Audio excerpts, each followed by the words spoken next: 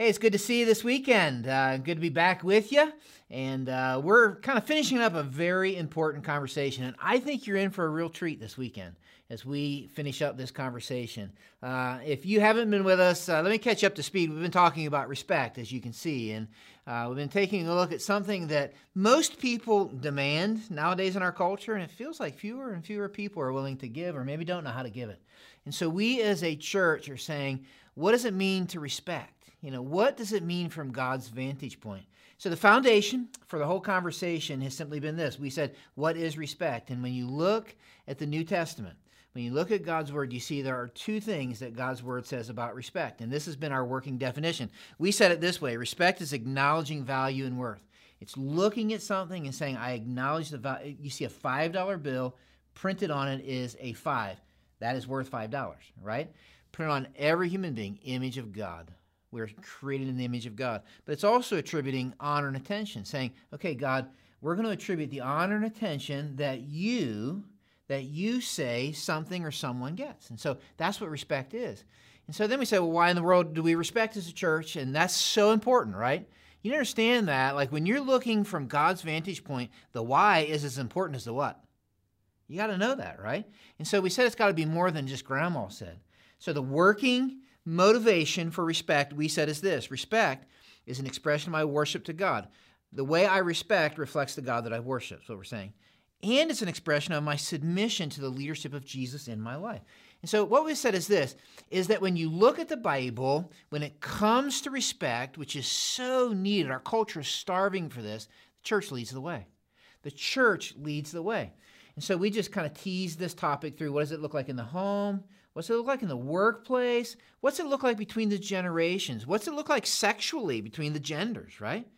And so this week, here's what I want to do. I want to close up, kind of tie a bow on this conversation by simply saying, what does it look like racially? What does racial respect look like? You don't have to watch the news long to know that racial tension in the conversation is not something simply in the 60s, right? That it is present. It is a dialogue that is happening right now. It's something we're dealing with. So here's what I want to do. For these moments we're together, and thank you for joining us, right? So glad that you're hanging out with us in these conversations. I'd love to hear from you. I love hearing what God's doing in you. Here's what I want to do this weekend. This weekend, I simply want to kind of break this up into two sections. First, I'm going to invite you, the first part of this talk, to listen in on a conversation I had a week or two ago with a friend of mine. His name is Pastor Samuel Hanton II. He's the pastor of the Faith Place in Akron, Ohio. I first met Samuel's father when I first came to Norton. We struck up a friendship. We would get together, have coffee together. And I knew that his son had become the pastor here in Akron, and so he and I have begun meeting on a regular basis.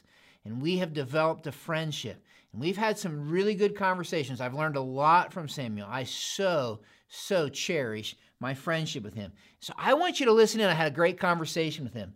And then after that conversation, I want to come back and say, okay, let's kind of tie this thing up and say, okay, what are some observations racially when it comes to racial respect from God's Word?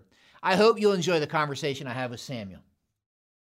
Well, Samuel, I appreciate you having this conversation with me. You and I have been getting together and meeting for a couple months now. Yes, sir. And I've been telling the people at Norton a little bit about you. Right, okay. And then we had a panel discussion out in the parking lot. Yes, sir. That was fun to be a part of. And so we're having this conversation about respect. And this particular week, we're talking kind of about racial respect. And I just kind of wanted them to hear your story and hear your heart a little bit. That's kind of what I wanted.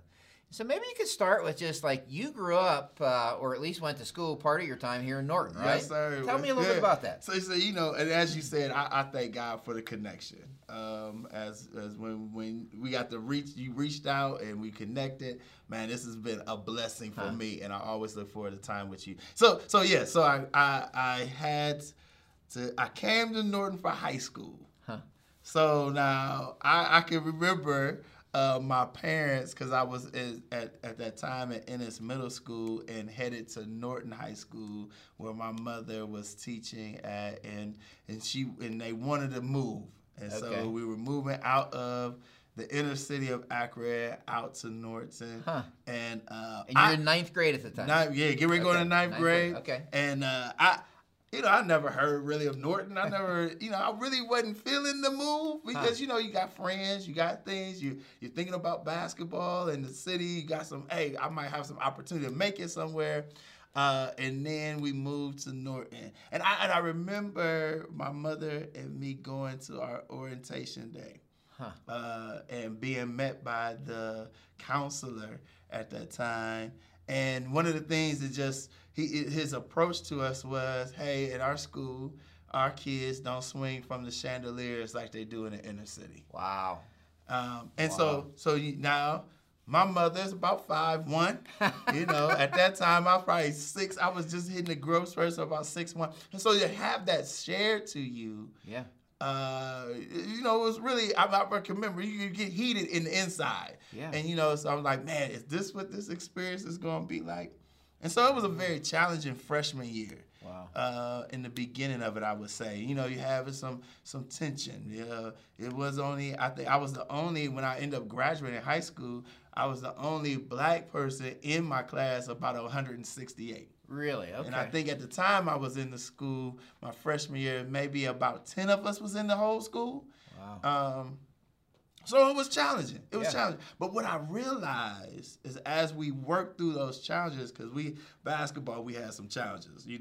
Our coaches had to have some team meetings. How do we get this kid to assimilate or get our kids to all assimilate together as a team when there's this new person, and then on top of not only new, but then he's an African-American, and it's a predominantly white school, and it's not gelling well. But the thing was, as we took time to get to know each other, and that's what I really enjoyed about the community forum, was this discussion and dialogue on understanding. Yeah. And as our coaches and our schools, since they took us time to get to know people and talk, they started to find, hey, Hampton's not too bad. He's not too bad a guy, right? And I started to see like, okay, these other individuals, this school, these are not against me. Right? And so it ended up being one of the best experiences 4 years. I could say that I had great friendships, great connections, lessons learned, yes, but it was a powerful time in my life, which then has helped me even more to be able to navigate in all cultural environments. Do you remember like that event, that ninth grade event, how your mom or maybe your dad helped navigate that with you? Well, I remember my mother. So my mother. It was a painful point to have that said to you.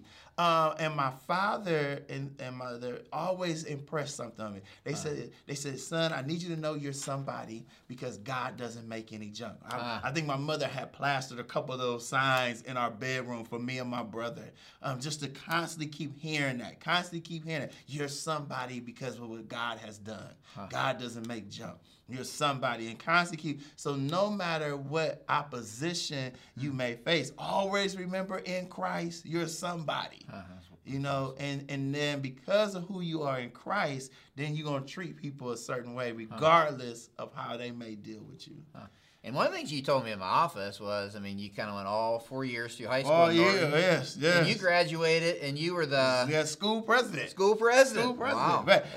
And that's why I say it was a major turnaround. It's so many stories I could talk about in that high school experience from the beginning of my freshman year where you had some racial tension to then be able to navigate through it to where you have a phenomenal experience and great memories of a school, high school years. Yeah. And would you say that racial tension, which you were saying, was just a lack of understanding? I think a lot of times it's a lack of understanding. You had such situations, me and my wife talk about this because she has some of these same experiences where you'll be hanging out with some of your friends. And so you may be the only black person in the car, only black person. And they would be talking about black people. And then you'd be like, hey, Dan, hey, you know I'm black too, right?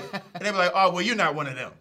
Oh, wow. Right? But in a lot of times that kind of stuff happened because of the stereotypes that we have about one another, the way we see each other because of how we're presented on media or the way our parents have talked about some things in the home. And those things, and it gives us that impression that that's how those people are over there. Yeah. You know, hey, you don't want to go into the city because those people don't have any manners. You don't want to go out in the rural country because those people are going to kill you because you're different, right? You get this impression of people that's not really accurate when you get to know people. Yeah. So what you just described was like stereotypes that go all kinds of ways. Oh yeah, we get stereotypes. I was listening to some of the things when you were teaching on respect in the home, right? And sometimes the way we are as parents impacts how the children will see other people. And so those stereotypes go all the way around. You know, you get to one of the things that was concerning. You know, people say, well, you know, you going to Norton, everybody gonna be in some cowboy boots, driving big F-150s or some kind of truck, chewing tobacco. You know, like it's gonna be this country boy. Well, it really wasn't like that when I got out here. You know what I mean? So you have people have these impressions because they haven't encountered or experienced people. Yeah. And once we get to know each other, like I said before, that community dialogue, and even as you and I have grown in relationship, the connection, the communication, you start seeing, man, this is great. And again, it helps us to see more of who God is. Hey, you know, one of the things I wonder if you could just kind of talk about is, so obviously there's a lot of things. I don't think anything new, but I would say there's a lot of things that are stirring right now in our culture. Yeah. And I had asked you this in my office at one time, but when the George Floyd death happened, I asked you this. I said, I'm just curious what kind of things went on inside of you, how you felt, what that made you think, and kind of how you processed all that. You mind sharing that? Oh, man. You know, as a black man, as an African American, there's so many things that run through your mind. One of the first things is, you want to go back to your flesh. Like, I have to admit, you know, you get angry, you get upset. It makes you want to do something.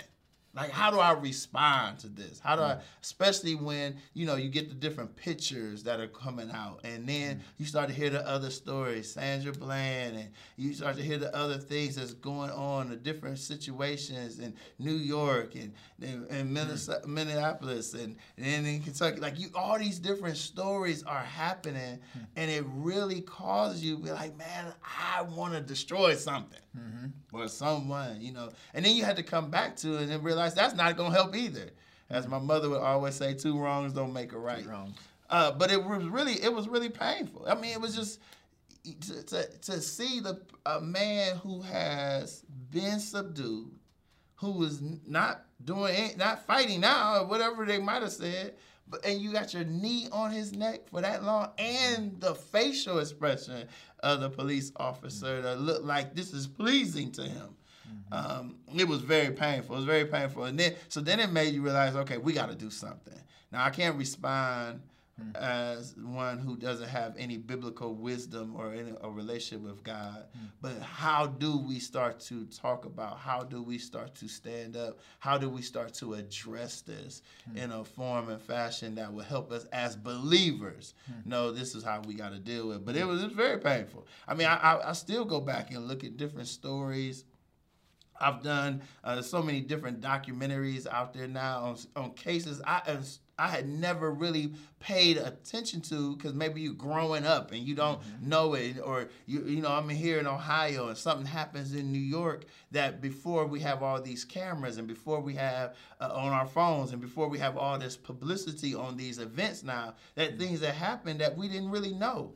And I've gone back and re-looked at these documentaries and you're seeing this hatred and this lack of respect for an individual because of the color of their skin. It is traumatic. It's very traumatic. What were some of the things that you led your congregate, like conversations, and what are the things you went through? So one is you start having these conversations about the importance for us to know who we are in Christ. One, right? And because I know who I am in Christ, then I got to stand up for justice. But that justice has to be righteous justice, right? And then another thing is, as a Bible believer, you understand these things are going to happen. Now that becomes very traumatic because we want to believe that you and I can change everybody. You and I can pray and everything can go away. However, the scriptures tell us that in the last days, as Paul is talking to Timothy, some of these things going to happen, right? That people are going to wax cold and evil men are going to grow worse and deceive and being deceived. So we know. So now then you got to prepare yourself. But just because we know those things are going to happen does not mean we sit back idly and don't say something or do something so that people can realize there is a better way to live in Jesus Christ. And I think it's become a great opportunity to witness, to talk to people. And what it has done also, I think now that it's so public, it's causing people to realize we need to do something. All people need to do something. And how do we come together? How do we help our world, our community?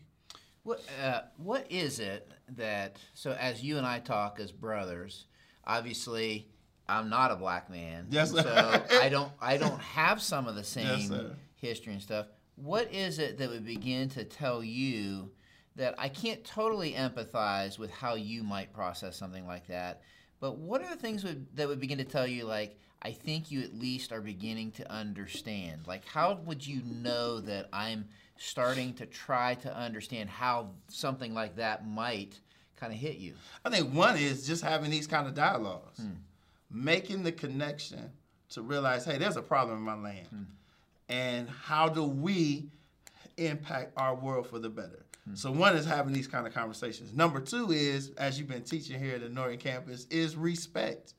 And that respect goes to the place of not just understanding my life matters, but that my life is equal to your life. Yeah, talk a little bit about it, because you said that one time to me in my office. I asked you this question. I said, what's one thing you would want me as a white man to know or acknowledge? And you kind of went down that path. Yeah. I think it's a powerful principle, because sometimes people say, oh, I realize your life matters. Oh, your life matters. And that's good, but is my life equal to your life? Should I get the same protections you get? Should I be able to go to the same schools you can go to? If our credit scores are the same, if our financial resources are the same, can I live in your neighborhood? Can I be your neighbor? Right? Would you do the same things with me that you would do with somebody else? Do my kids get the same level of treatment that your kids get at the school? Do you see my life being that on the same level with your life? And I think that becomes so powerful, because sometimes people say, well, I know your life matters, but you don't have the respect, or you don't think my life is equal to your life. And I think that's so important, because it's not enough just to say my life matters. And you say, oh yeah, black kid lives matter. That's wonderful. But if you don't think my life is equal, then it's still not going to be doing the same thing, that I'm not going to be able to experience the same kind of life you have. So our American dream will look totally different. Yeah. So talk to the Norton campus at Grace Church in the middle of this, what's going on in our culture. What are some practical ways that we can walk away from this conversation and begin to demonstrate racial respect? Yeah, so I would say as we think about this, number one, we're going to look for opportunities to do it. Not wait for opportunities to come. Yep. Look for opportunities. So we're going to become intentional about showing respect. So maybe that's the person maybe there's a black person coming into the store. You're going out to the store intentionally. I'm going to hold that door. I'm going to beat them to the door, hold the door for them. Maybe there's somebody coming, another minority or whatever it is, individual. I'm going to speak to them before they speak to me. Right? Intentionally looking for ways to show respect. Intentionally, because again, I'm gonna assist somebody. I see a mother with a child, she's struggling. I'm gonna intentionally go and help. Now I know that makes us vulnerable, but I'm not looking for the opportunity to come to me. I'm looking for the opportunity to do it, because I'm gonna apply what I'm learning. I love it. So I got people on my job that maybe black, maybe Hispanic, whatever. I'm looking for opportunity to connect. I maybe never have talked to that person before, and I'm gonna try to hey, let's do lunch. It may be simple. Let's just say hi. Let's get it. Oh, we both in the break room together. Hey, how you doing? How's your family?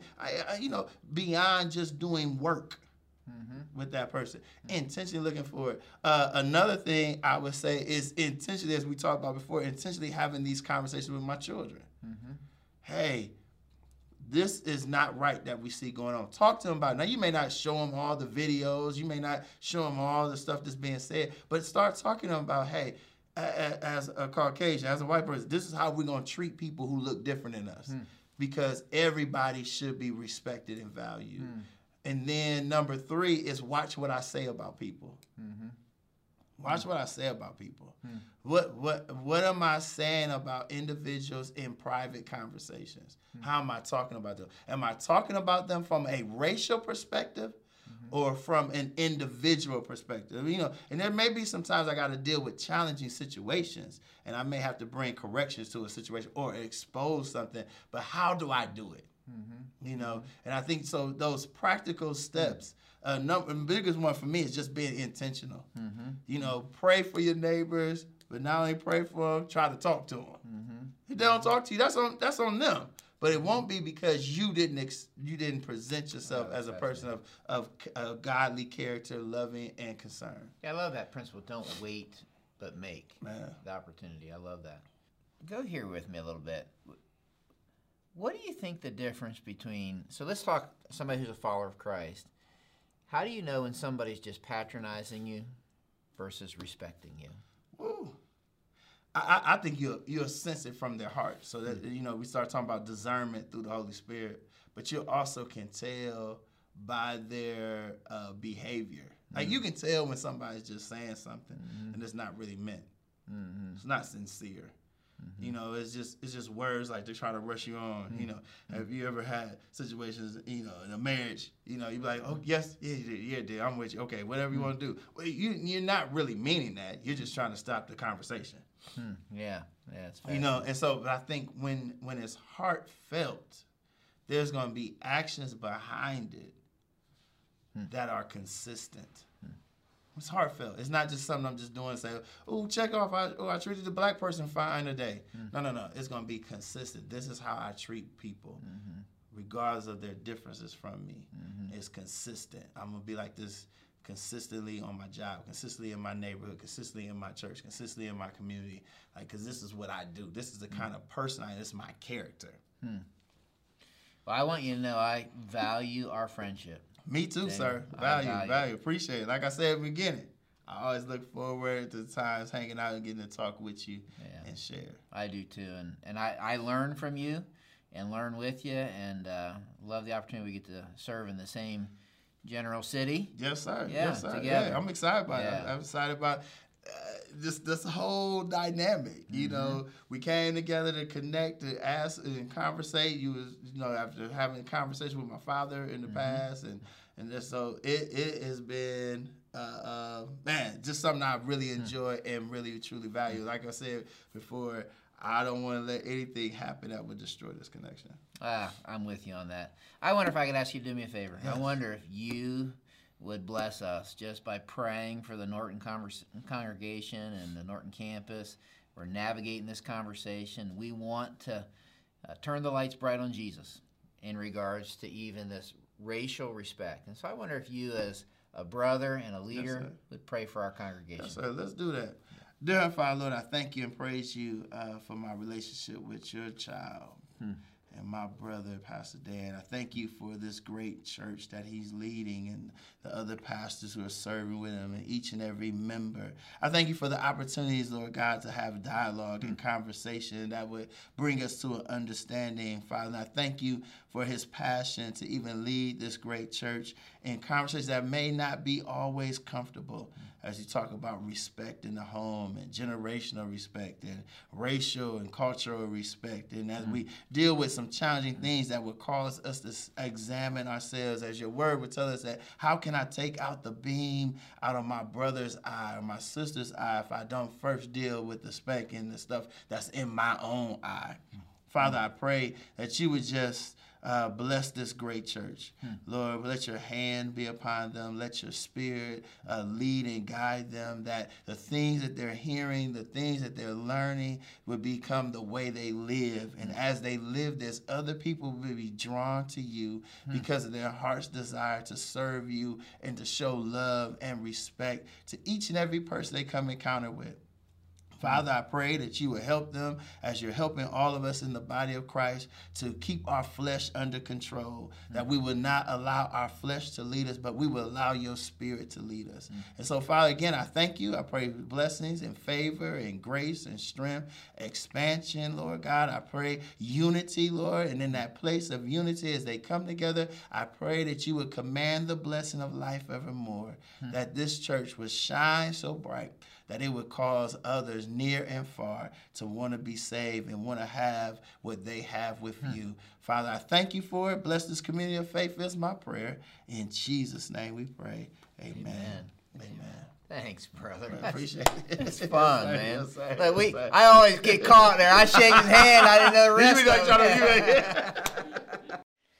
I so appreciate my friendship with Samuel. So appreciate how he blessed us with being willing to have that conversation. And I love the fact that I get to partner with him in the gospel. I've learned a lot from him. We have shared some good conversations together. So even watching that video and kind of going back through the conversation we had just made me realize how much I treasure our friendship. What I want to do the remainder of our time together is I simply want to look at a couple of things, and I want to talk to us as a church. Now, here's how I want to start. I want you to hear what I'm going to say. As I have this conversation with you about racial respect, I want to say I don't know that I necessarily have a right to have this conversation, but I do think I have a responsibility. Here's what I mean.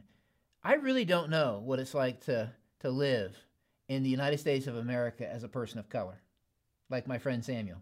I don't. Right? But I am a minister of God's Word.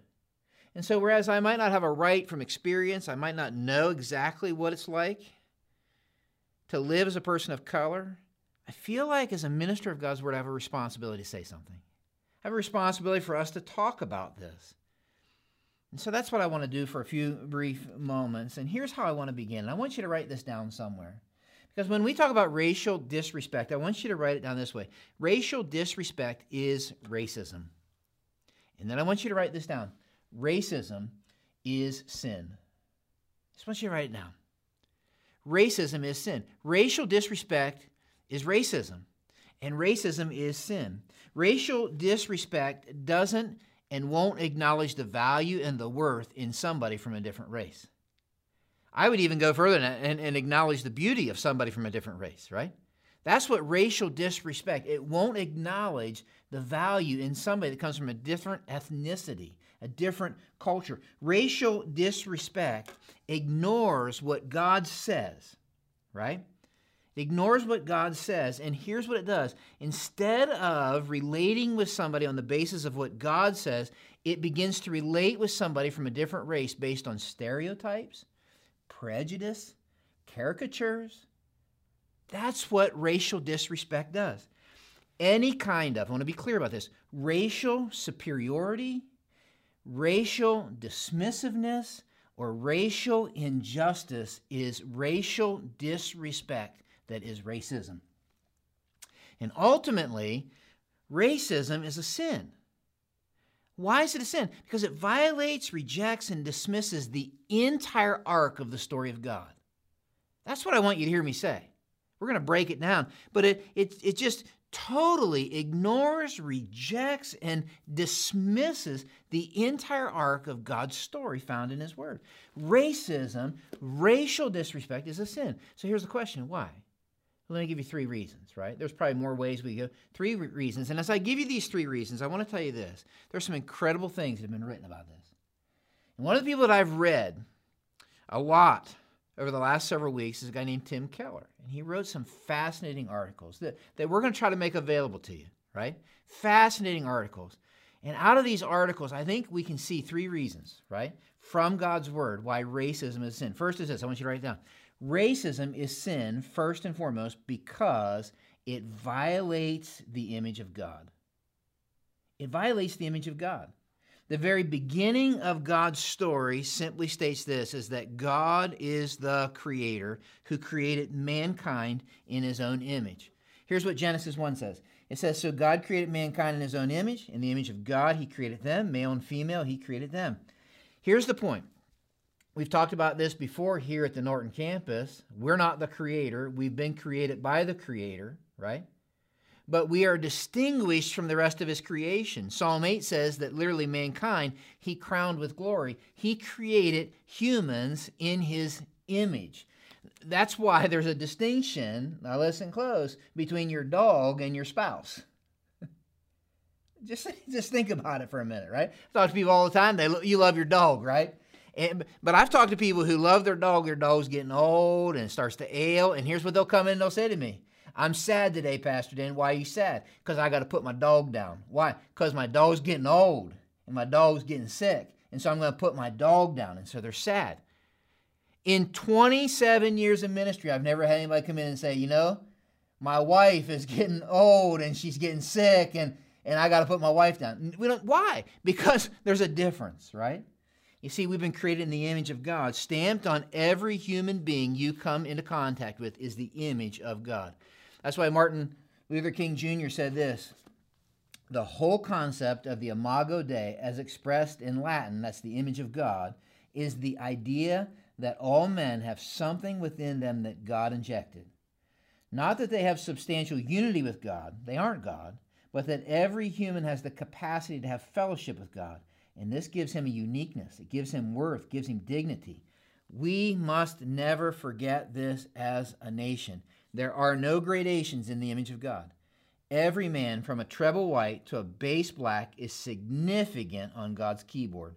Precisely, he says, because every man's made in the image of God.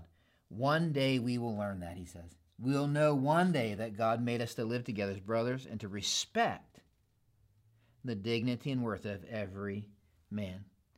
That very reality is why Jesus' half-brother James wrote this. It's interesting. Jesus had half-brothers named James. He wrote a book of the Bible named James, and he says this, with the tongue we come and we sing and we praise the Lord and our Father, and then with it we curse human beings.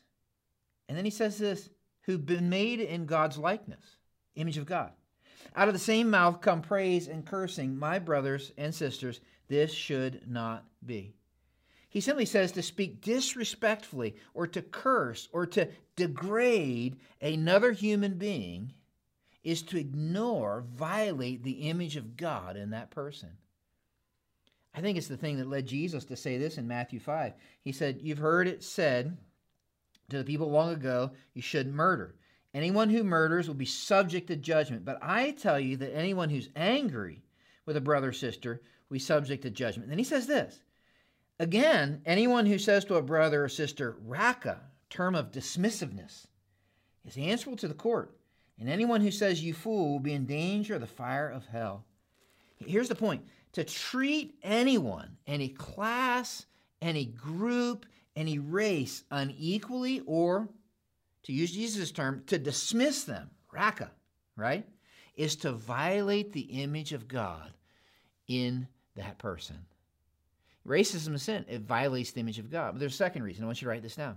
Racism is a sin because it rejects the gospel of God.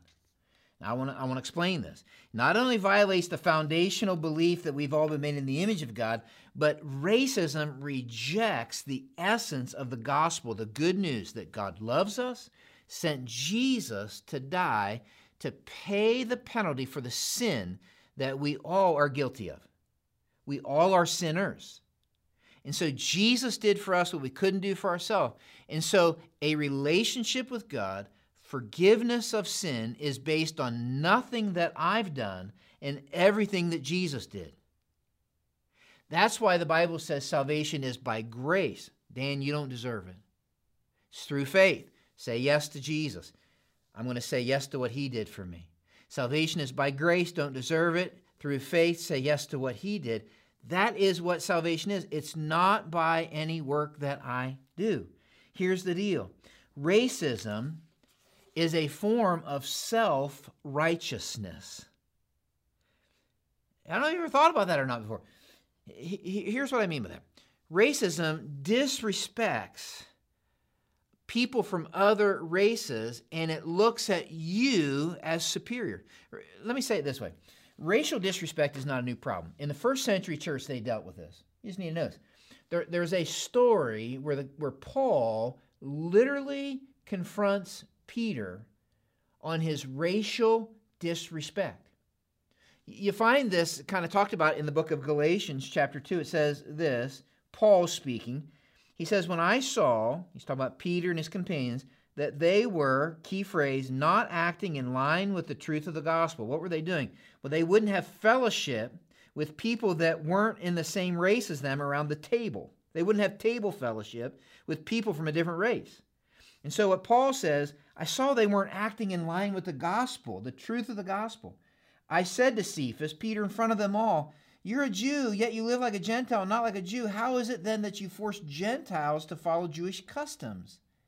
And then he goes on to say, we who are Jews by birth, not sinful Gentiles, know that a person is not justified, this is the gospel, by the works of the law, but by faith. So we too have put our faith in Jesus, that we may be justified by faith in Christ, not by works of the law, because by the works of the law, no one will be justified. Here's what's interesting. Paul confronts Peter on his racial disrespect, and he doesn't confront him and say, you're violating the image of God, although he was. He doesn't confront him and say, you're not following the second commandment, love your neighbors yourself, although he wasn't. He confronts him and he says, the way you're acting racially is not in line with the truth of the gospel. That's what he says. Racism, racial superiority of any kind, racial disrespect, racial dismissiveness, racial stereotyping, racial profiling, racial joking is not, listen close, church, in line with the truth of the gospel of God. Salvation is by grace through faith in Jesus. Why? Tim Keller says this. This is so fascinating. For most people, race is a kind of self-righteousness. We think of ourselves as the good ones, not like those people over there. That means we tend to make our cultural, racial preferences into moral absolutes. He says, when you and I rely on our own achievements or pedigree or behavior or even our race more than the justifying work of Jesus for our sense of significance and security, it makes us radically insecure. So here's what we need to do. We need to bolster our sense that we really are good, lovable, worthy people, because at the deepest level we know we're not.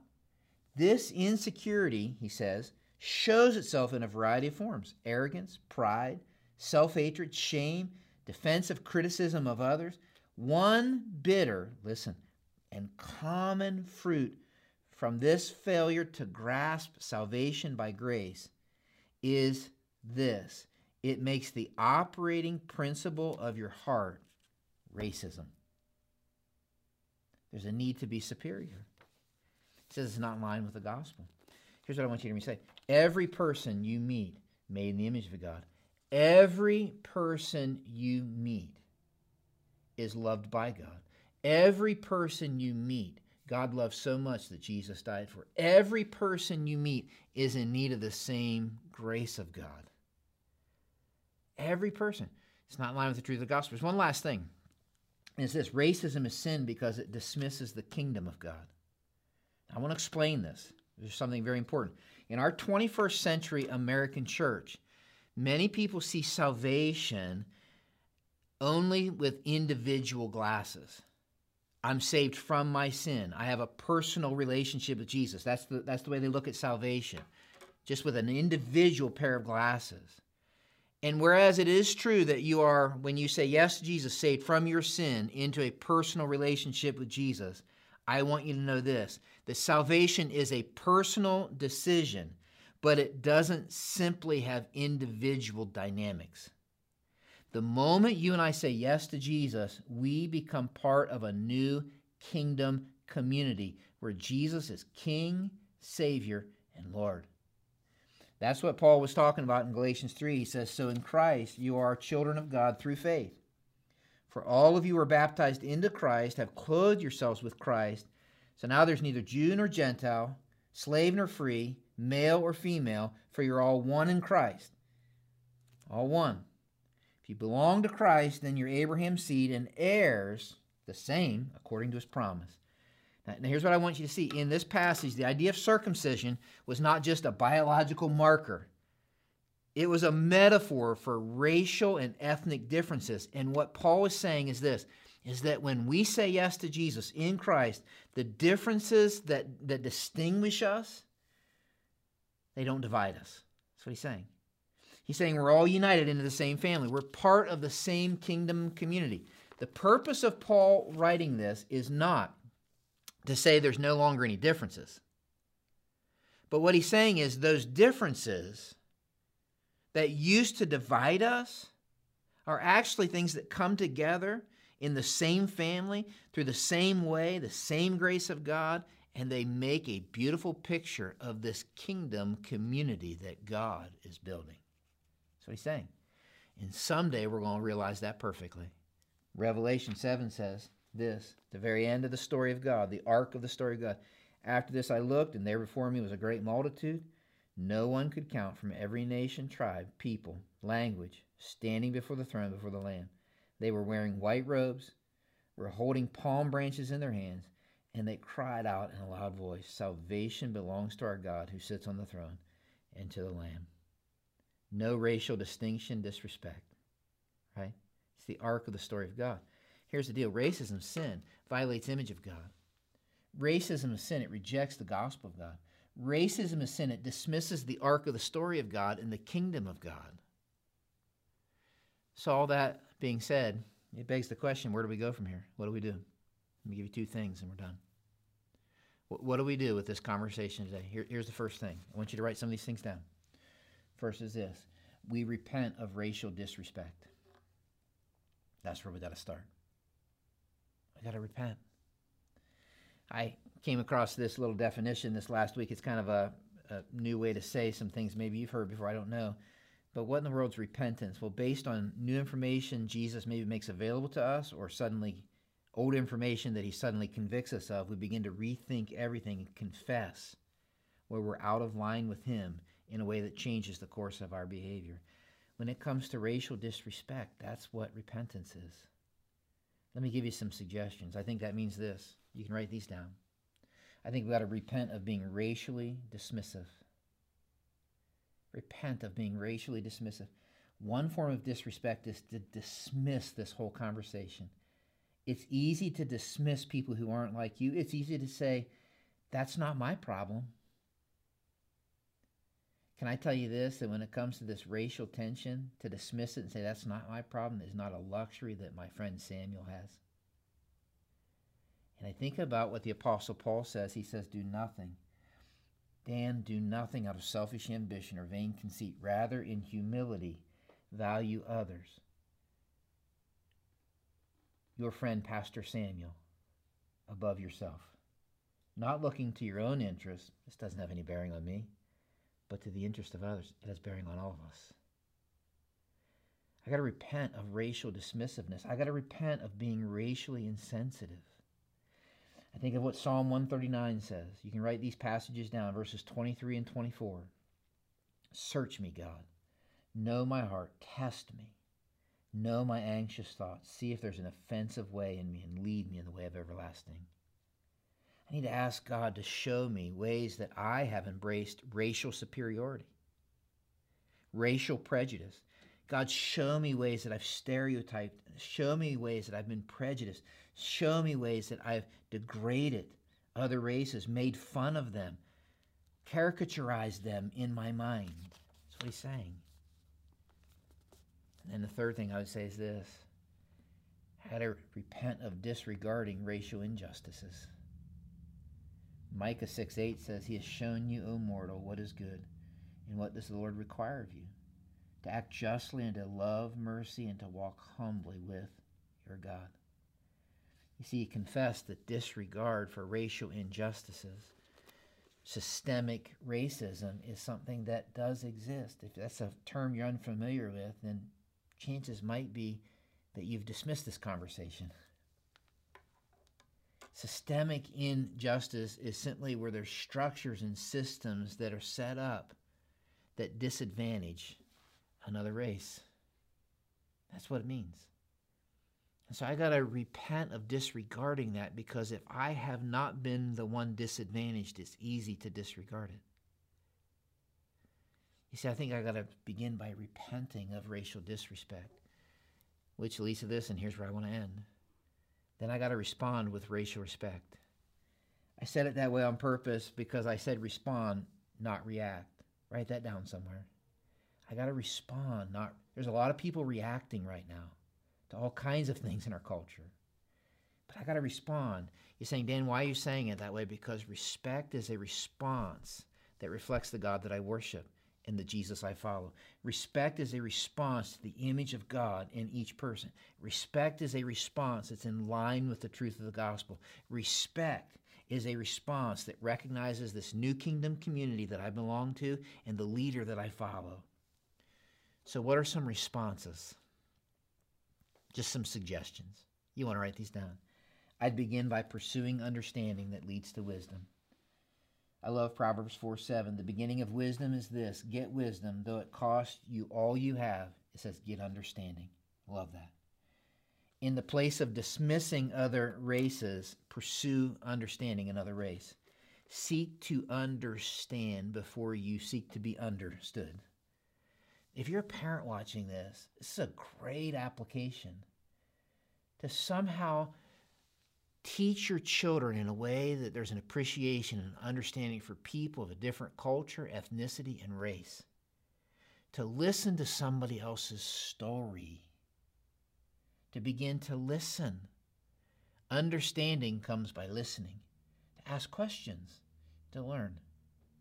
And the more you pursue understanding, the better you can apply wisdom. Right? The second thing I would write down is this: build a relationship with somebody from a different race. In place of racial insensitivity, pursue a relationship with somebody from a different race. Can I tell you this? It's really hard for you to tell that racially insensitive joke when you're friends with somebody from that race. You see, I think it becomes easy to all of a sudden justify all kinds of racial insensitivities because sometimes we don't know anybody from a different race.